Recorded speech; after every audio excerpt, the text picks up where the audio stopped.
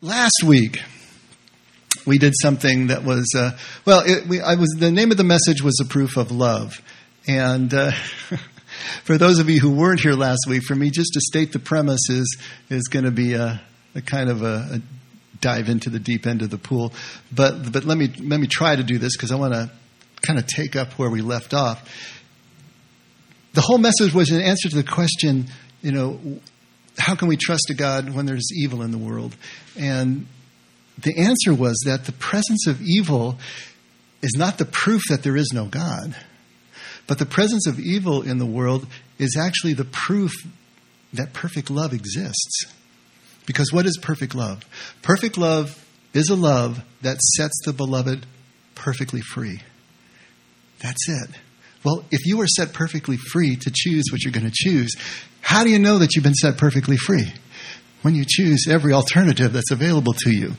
You choose love, you choose not love. You choose function, you choose dysfunction. And that's what we're seeing in the world around us.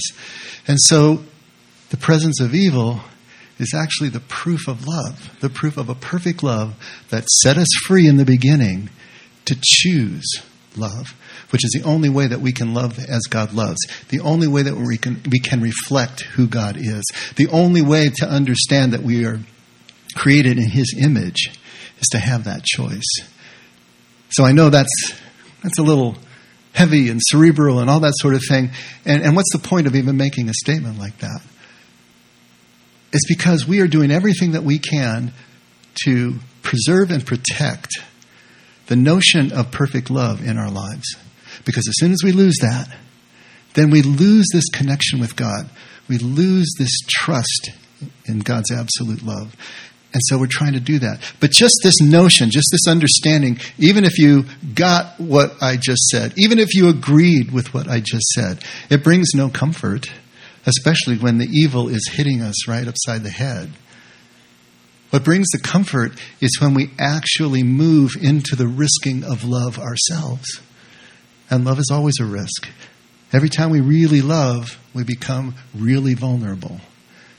And that is a position that God put Himself in to give us the choice to return love or not. And that's the position we put ourselves in. But when we do, what happens in that real, pure love relationship is the experience. As soon as we feel that kind of love flowing out of us, then, and only then, do we have the first inkling of understanding how that love is flowing to us.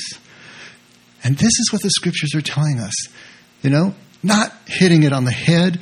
Yes, you have to read between the lines. But between the Scriptures themselves and 2,000 years of Christian tradition, Christian teaching, we see this over and over played out in the lives of the saints, if you will, the lives of the mystics, the lives of the contemplatives, those who really are exemplifying what Jesus is all about. And so Jesus is encapsulating this, I think, very well at Matthew 5. Take a look right there. Matthew 5, starting at verse 43. This is right at the beginning of the Sermon on the Mount. And Jesus is trying to redefine the law. Jesus is trying to get the people to approach life in a different way. Not just from the sterile place of following rules, but from actually bringing presence, actually bringing connection to all of their relationships. You have heard it said that you shall love your neighbor and hate your enemy. Now, of course, this is not a quotation of Scripture. Jesus' Scriptures that preceded him. This is the oral tradition of the Pharisees.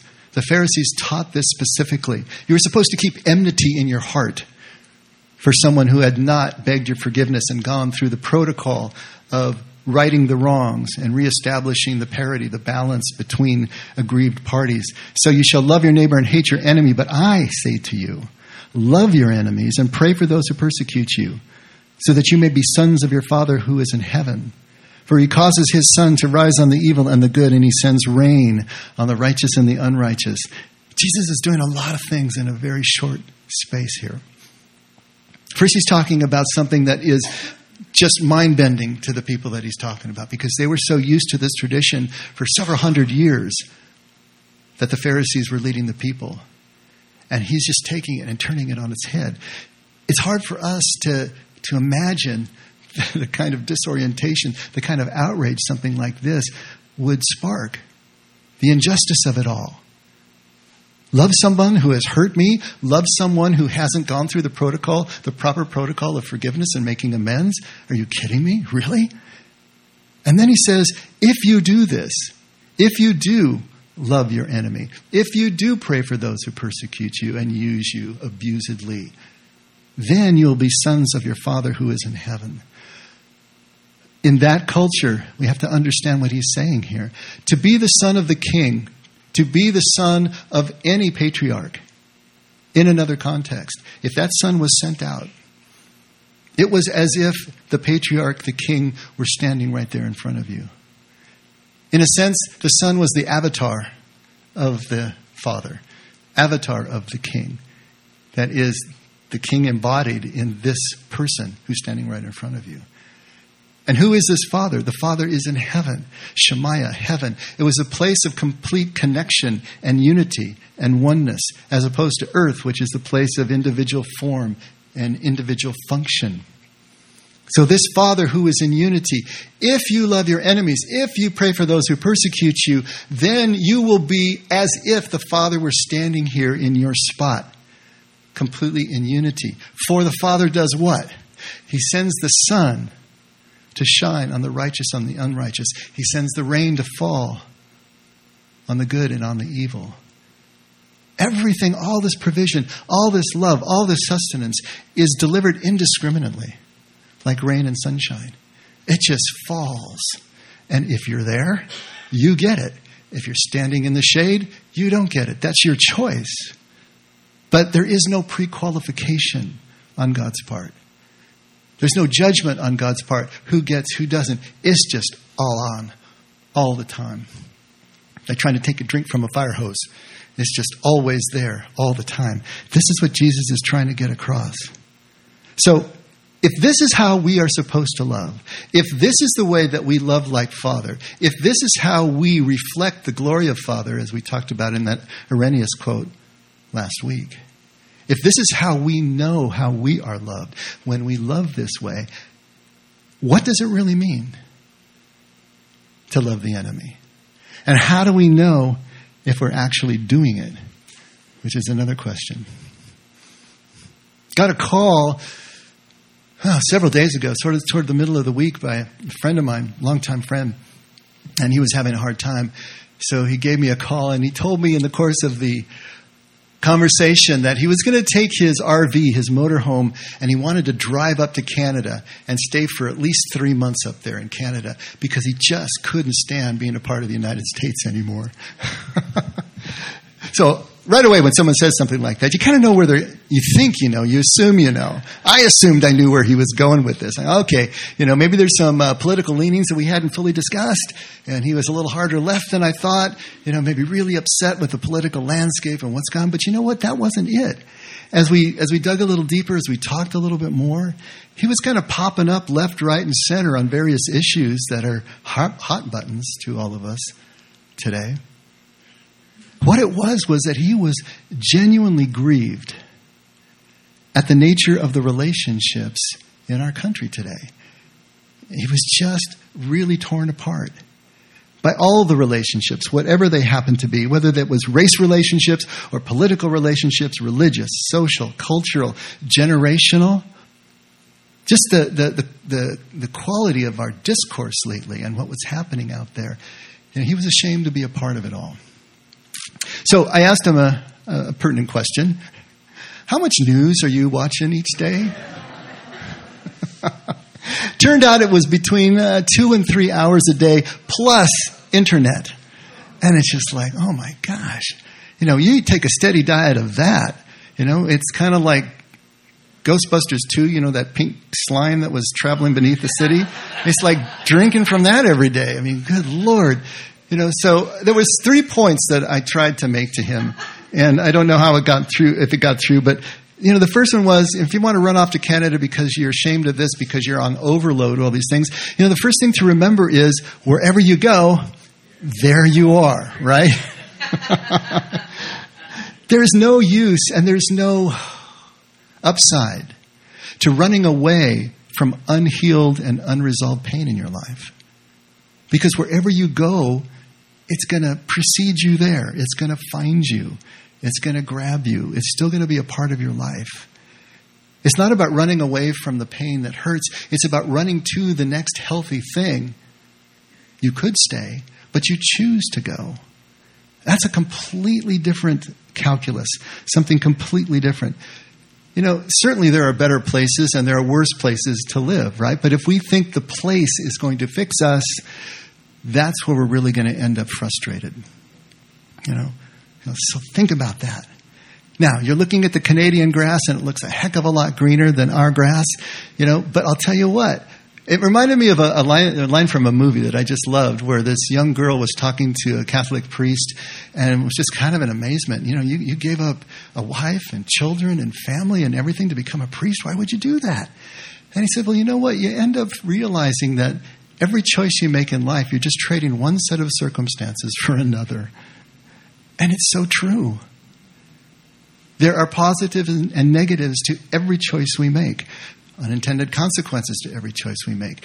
Everything in every circumstance is a mixed bag of good things and bad things. And people are just people wherever you go.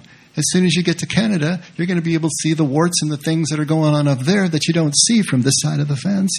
And then there you are, with all your unresolved stuff in another imperfect place. And your situation is not much improved. If you're looking for an ideal place, guess what? It doesn't exist. The ideal place is our participation fully in whatever circumstances we find ourselves. That's the ideal place. Not the place itself, not the circumstances themselves, but the heart with which we enter into those places. And the third point that I wanted to make to him was that the media by nature is always showing you the outliers. The media by nature is showing you the extremist or the extreme situations, not showing you what is normally going on. See, in fact, in a very real sense, be really glad that the news is so bad. Because at the moment that the news is good, that means that's the outlier. That's the extreme. See, the truth of the matter is that people are like that haystack. Remember that Q shape that we talk about where, you've got a few of the saints and a few of the, sociopaths as outliers in the small part. But right in the middle of that haystack is a bunch of hardworking people who are decent and trying to live their lives as best that they can. That's what's really going on in our country. What we see on the news is all of the outliers, the edges, not that center, because the center is predictable. It's boring. It doesn't put butts in seats. It doesn't put eyeballs on the screen, right? Social media is bringing out the worst in us as well, but it's the outliers.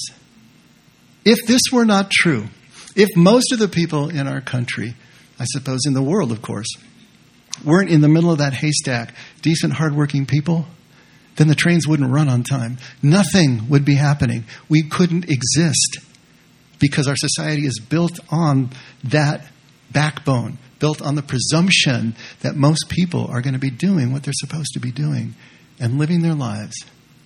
But it's the other ones that are getting all the grease. And if you're spending 2 to 3 hours plus internet time, that's what you're going to be seeing over and over. And of course, the implication is this is everything that's out there,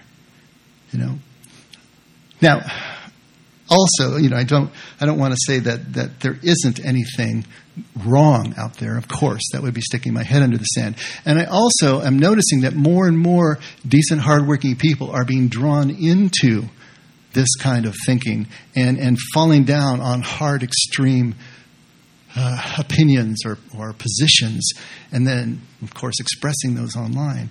And I've heard people even talk about the fact that they see a civil war coming. I don't know if that's the case, but certainly it appears that we're entering a new era like the 60s were. Those of you who can remember the 60s, and that was one of the most disruptive decades in recent history in terms of the rioting, in terms of the violence, in terms of the assassinations. Are we moving into another time like that? It could be. Does that mean that the whole fabric of our nation is falling apart? It could be, but we survived the 60s all right. There were the 70s, 80s, 90s, and the aughts. And so we have to keep the balance. We have to try to maintain a certain equilibrium as we're dealing with all of this out there. What's happening? What's happening in our world that is causing all of this ruckus, that is causing good people to want to move to Canada? What's going on? And in a word, of course, it always comes down to this. It's fear. People are afraid. The world is getting crazier. There's no doubt about it. Things are destabilizing. Old world orders that have been in place for hundreds of years are shifting and changing. And that makes everybody a little bit nuts. We can tell that things aren't going to look the same in the near future as they do now. They're all changing. We're in transition. Transition is always a difficult place to be. So people get scared. They're wondering if what they have, they're going to be able to keep. They're wondering if what they have, their children are going to be able to have. There's these natural fears that occur. And when people get scared, they build walls. Scared people build walls. I remember the first time that I went to the Midwest. First time I ended up in Ohio. I was there with a traveling musical group. And we got there, and this group, we didn't stay in hotels. We just stayed in people's houses. And so we stayed in this one house in this neighborhood that looked pretty much like any other neighborhood in California that I was used to. Went into the house, went out into the backyard, and it just blew my mind. There were no fences whatsoever. I don't know if any of you remember neighborhoods in the Midwest.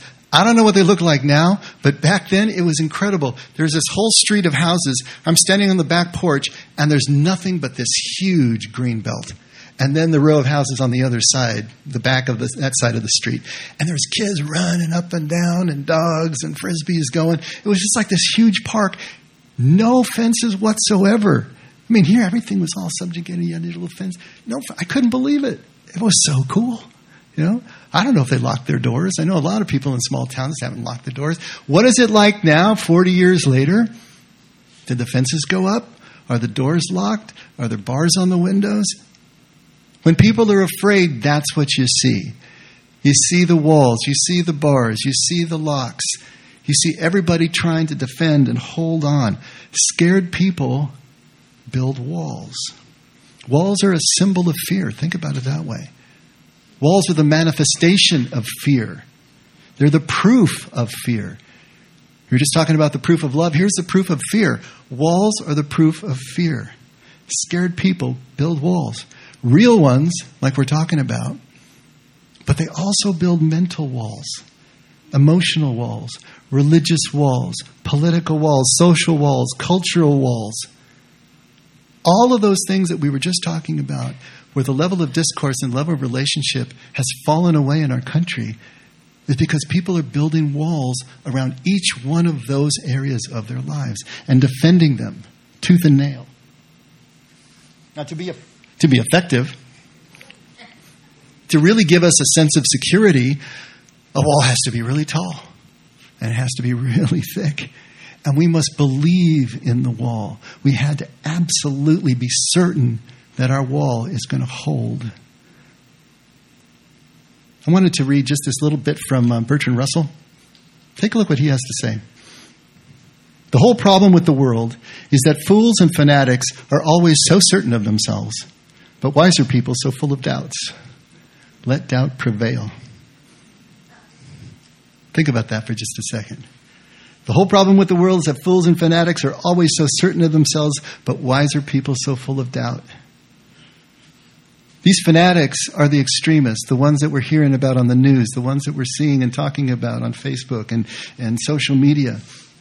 Extremists are always fear-driven. Always fear-driven. Now that's a paradox, isn't it? Because certainly fanatics and extremists don't seem to be fearful. In fact, they seem the exact opposite. They seem absolutely certain of themselves. They're domineering. They're overbearing. They're bulldozing over every other opinion in their path. If you get in their way, they're just going to run you down.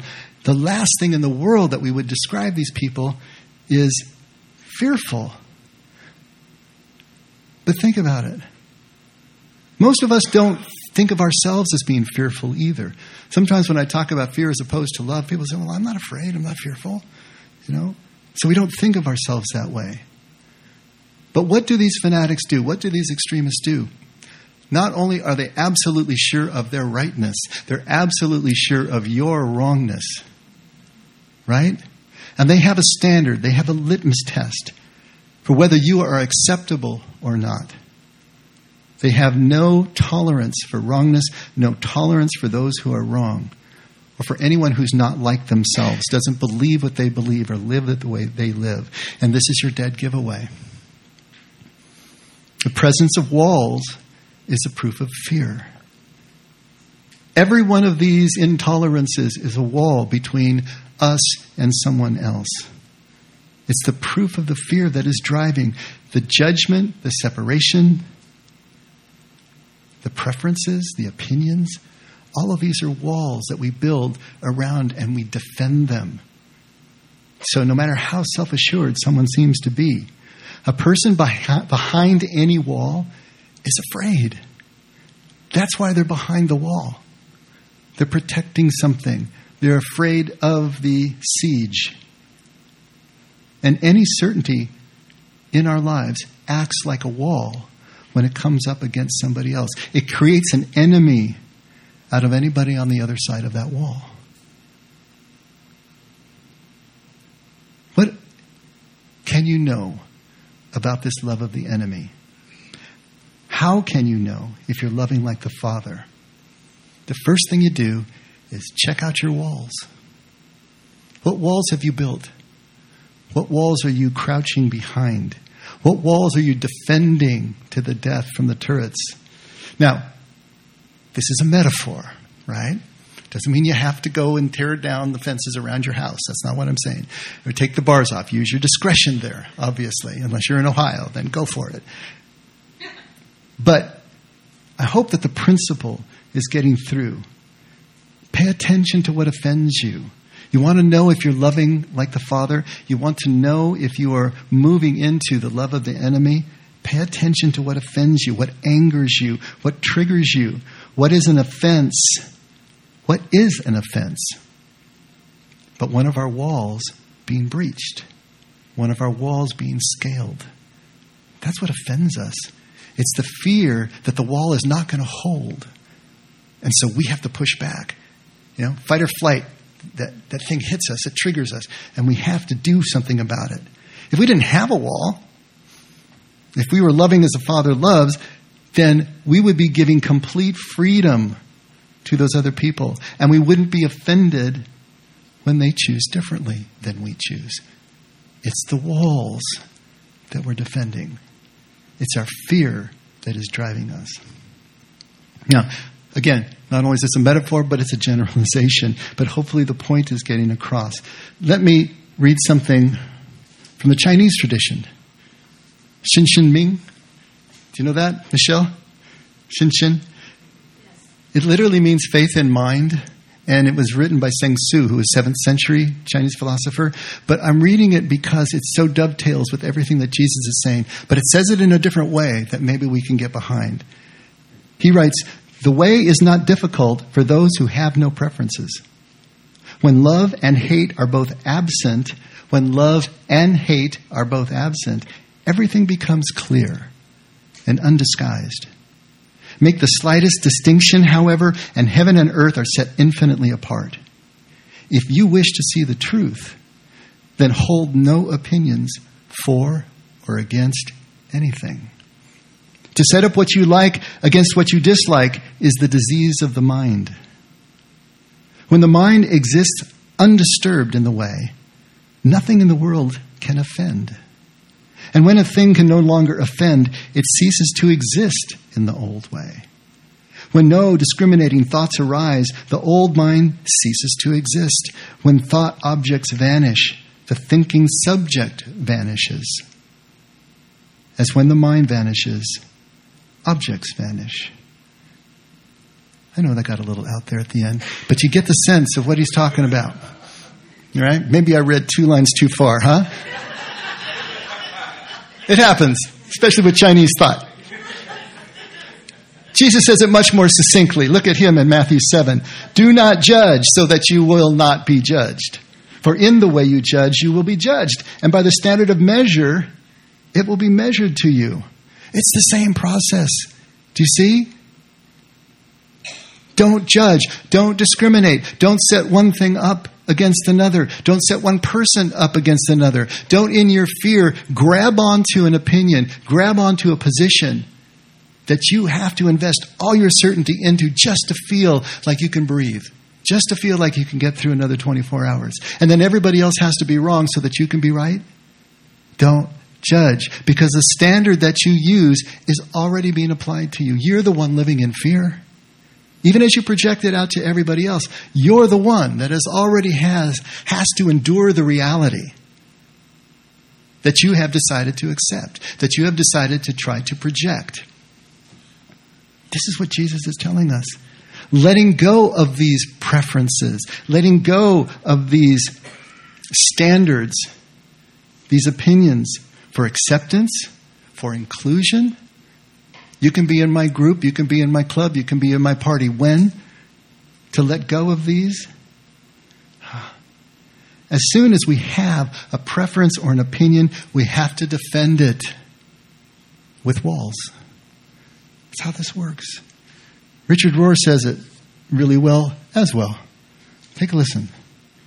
He says, by contrast, probably the most obvious indication of non-centered, eccentric people, these are people who are unbalanced, non-centered, eccentric, he calls them, is that they are, frankly, very difficult to live with.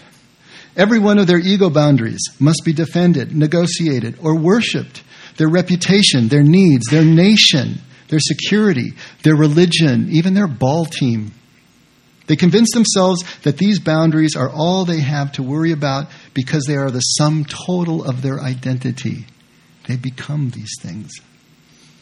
You can tell if you have placed a lot of your eggs in these flimsy baskets if you are hurt or offended a lot. You can hardly hurt saints because they are living at the center and do not need to protect the circumference or feelings and needs. Eccentric people, though, are a hurt waiting to happen. In fact, they will create tragedies to make themselves feel alive. I am told that personnel work now represents 80% of the time and energy that American companies have to expend. That's an incredible statistic. You might even say that a certain degree of contemplative seeing is actually necessary for the effective life of an institution or a community. Toward the end of his life, Carl Jung said that he was not aware of a single one of his patients in the second half of life whose problems could not have been solved by contact with what he called the numinous, and we would call God. Numinous is a word that means contact with the divine, contact with the higher power, a spiritual encounter experience that is tangible, that you feel, right? So he's saying that none of his patients in the second half of life their problems could not have been solved by contact with the numinous, what we call God.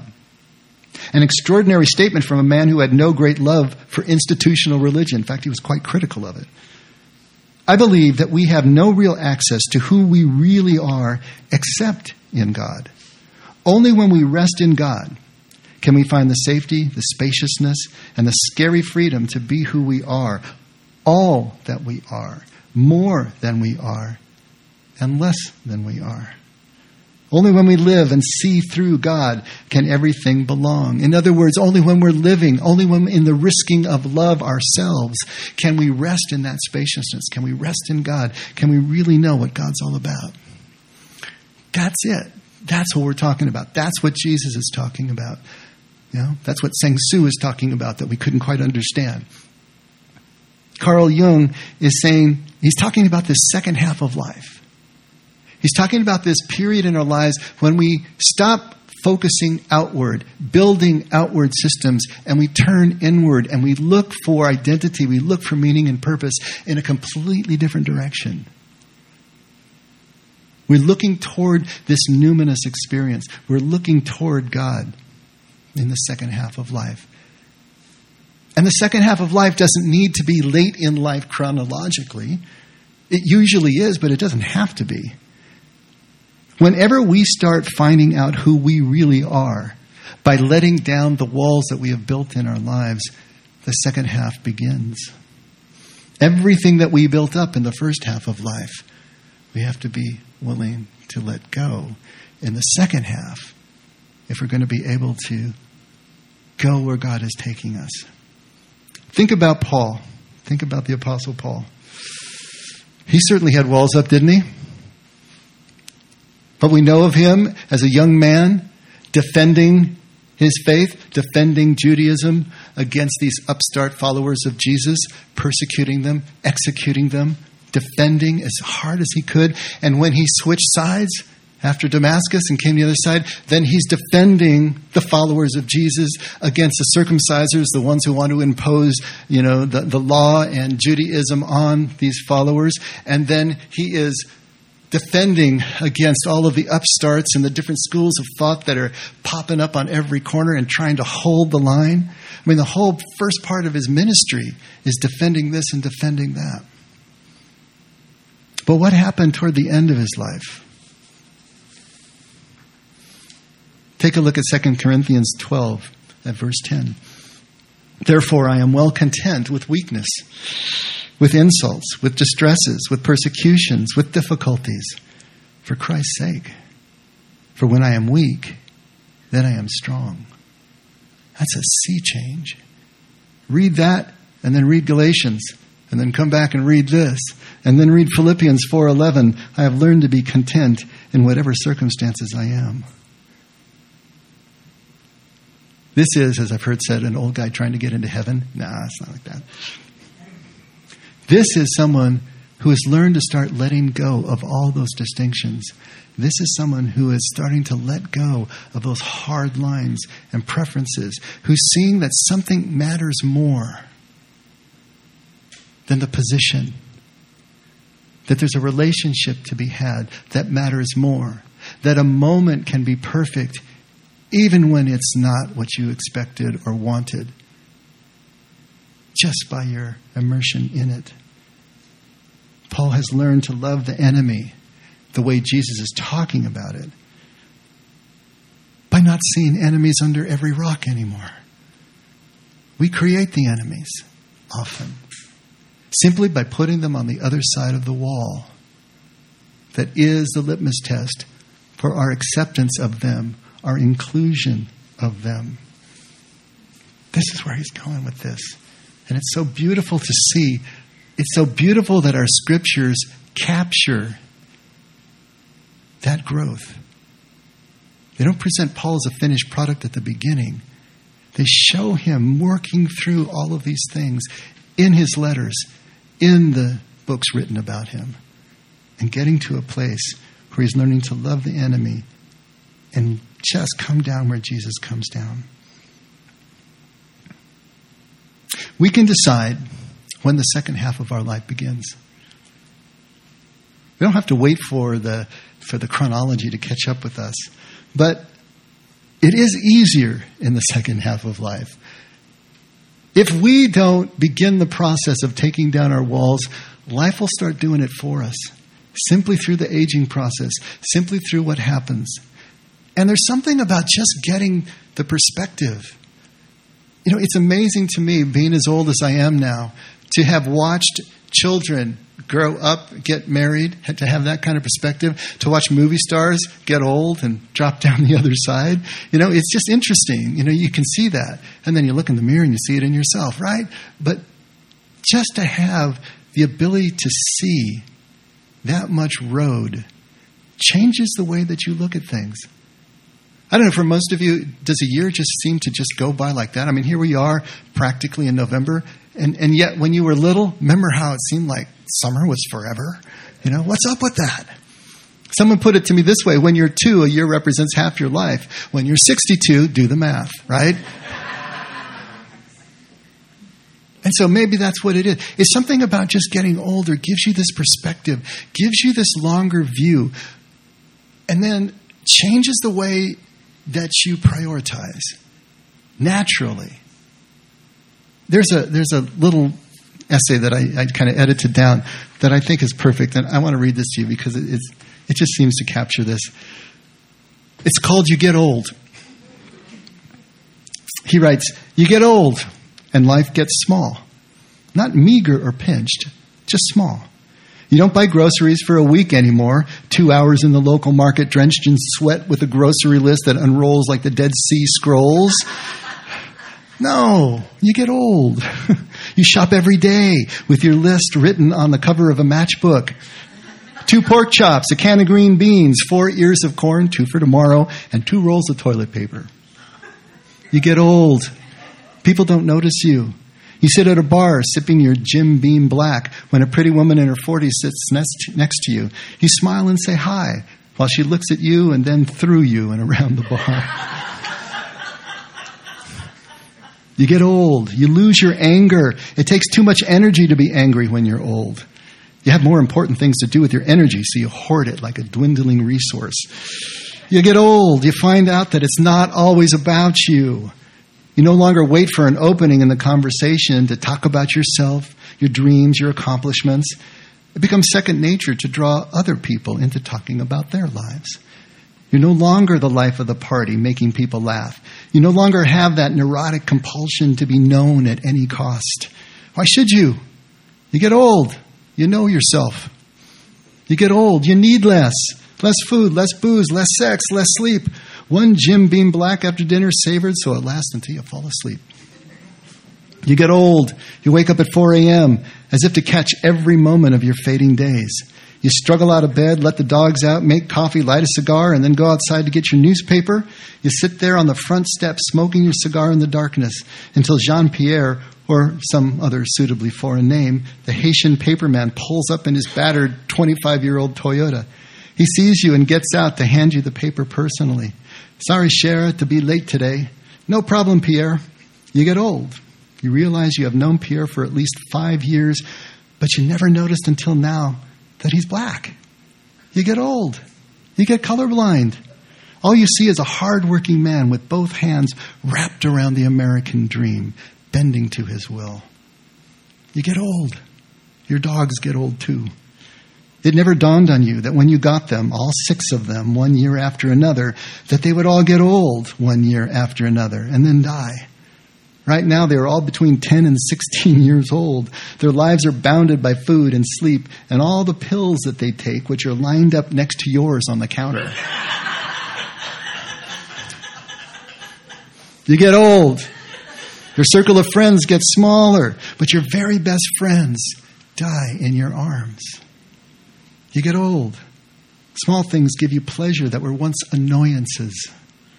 Throwing out the garbage, you meet a neighbor walking his dog. You pet his dog. He pets yours. They both sniff butts and then collapse while you pass the time of day.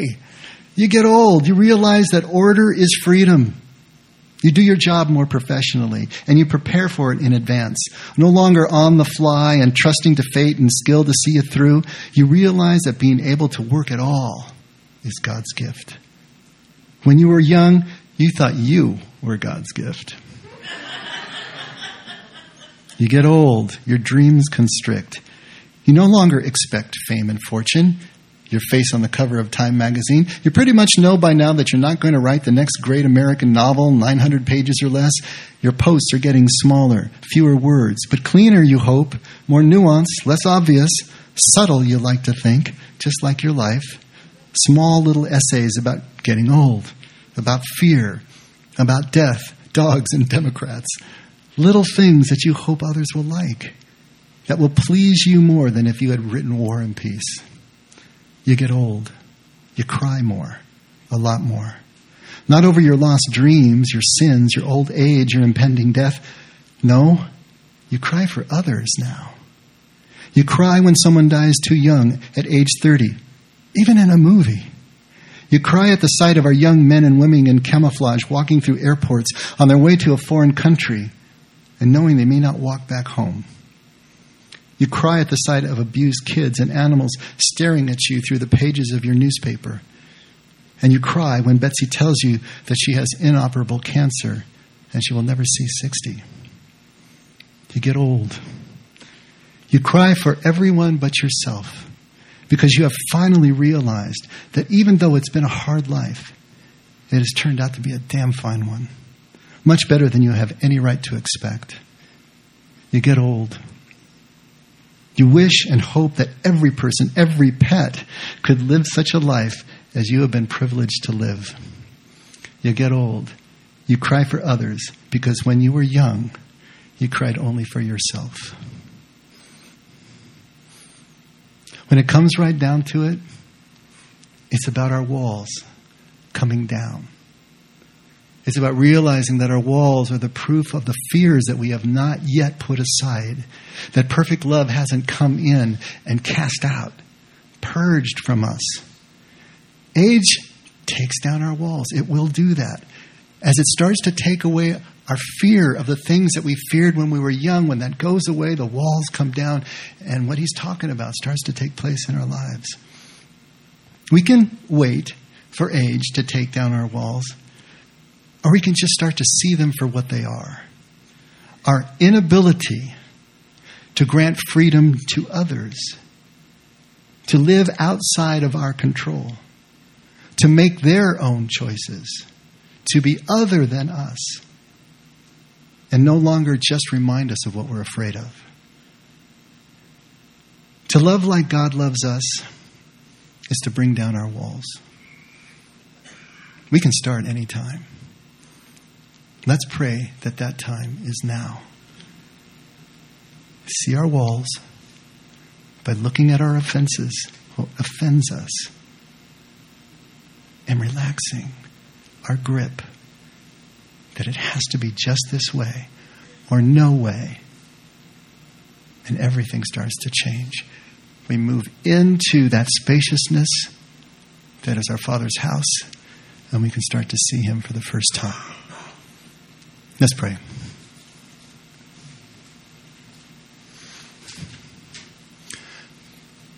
Oh, Father, you're such a good God.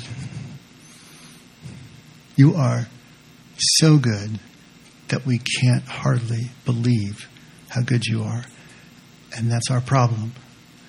We're afraid that you're not as good as you're made out to be, Lord. Help us to understand by risking love in our lives.